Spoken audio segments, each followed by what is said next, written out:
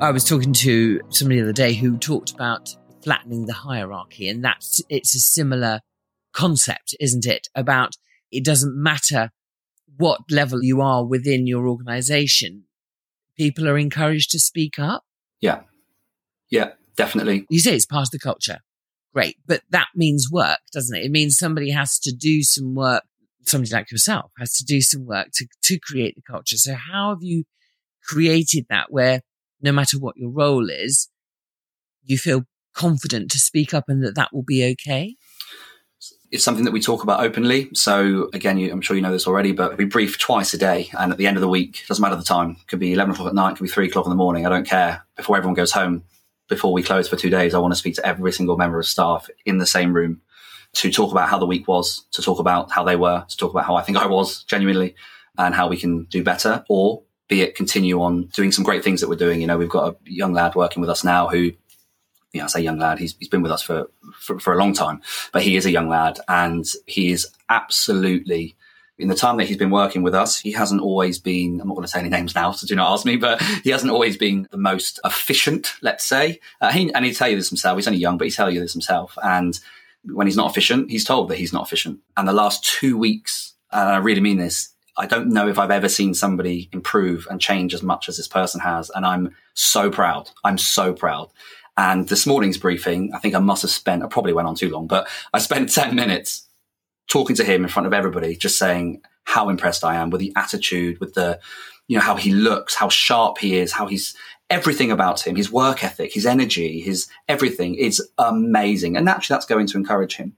But it will also, I'd like to think, will also encourage other people in the room to think, well, actually, no, I want to have praise like that. I can be like that. I should be getting this praise. But going back to what we were saying about culture, something which I find really important is that, I have a book with me, a small book with me at all times. So during a service, if there's something that I think that we need to talk about in the next briefing or something that I don't like or something that I really liked, I'll write it down to make sure that in the next briefing we have, we'll talk about it and learn from it. But what I also do as well, and thankfully I don't do it a lot because I don't make millions of mistakes, but I do make mistakes.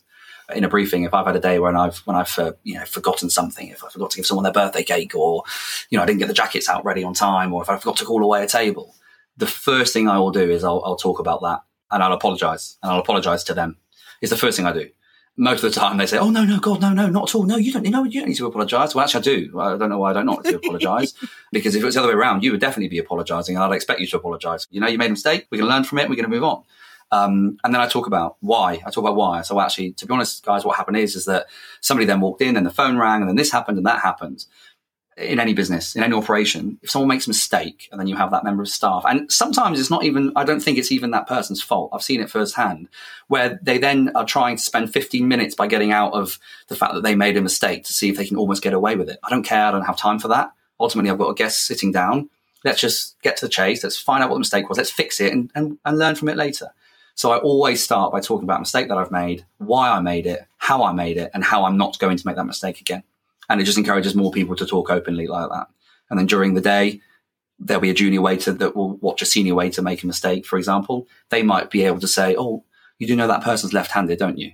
And rather than senior waiter turn around, "Oh God, I don't need you to tell me that. You're a junior waiter." They turn around and go, "Oh, cheers, thanks, mate, thanks." And it just creates that level of respect. And we still have a way to go, and we're human, so it's something that will probably always be working on that culture. But it is something I'm really passionate about.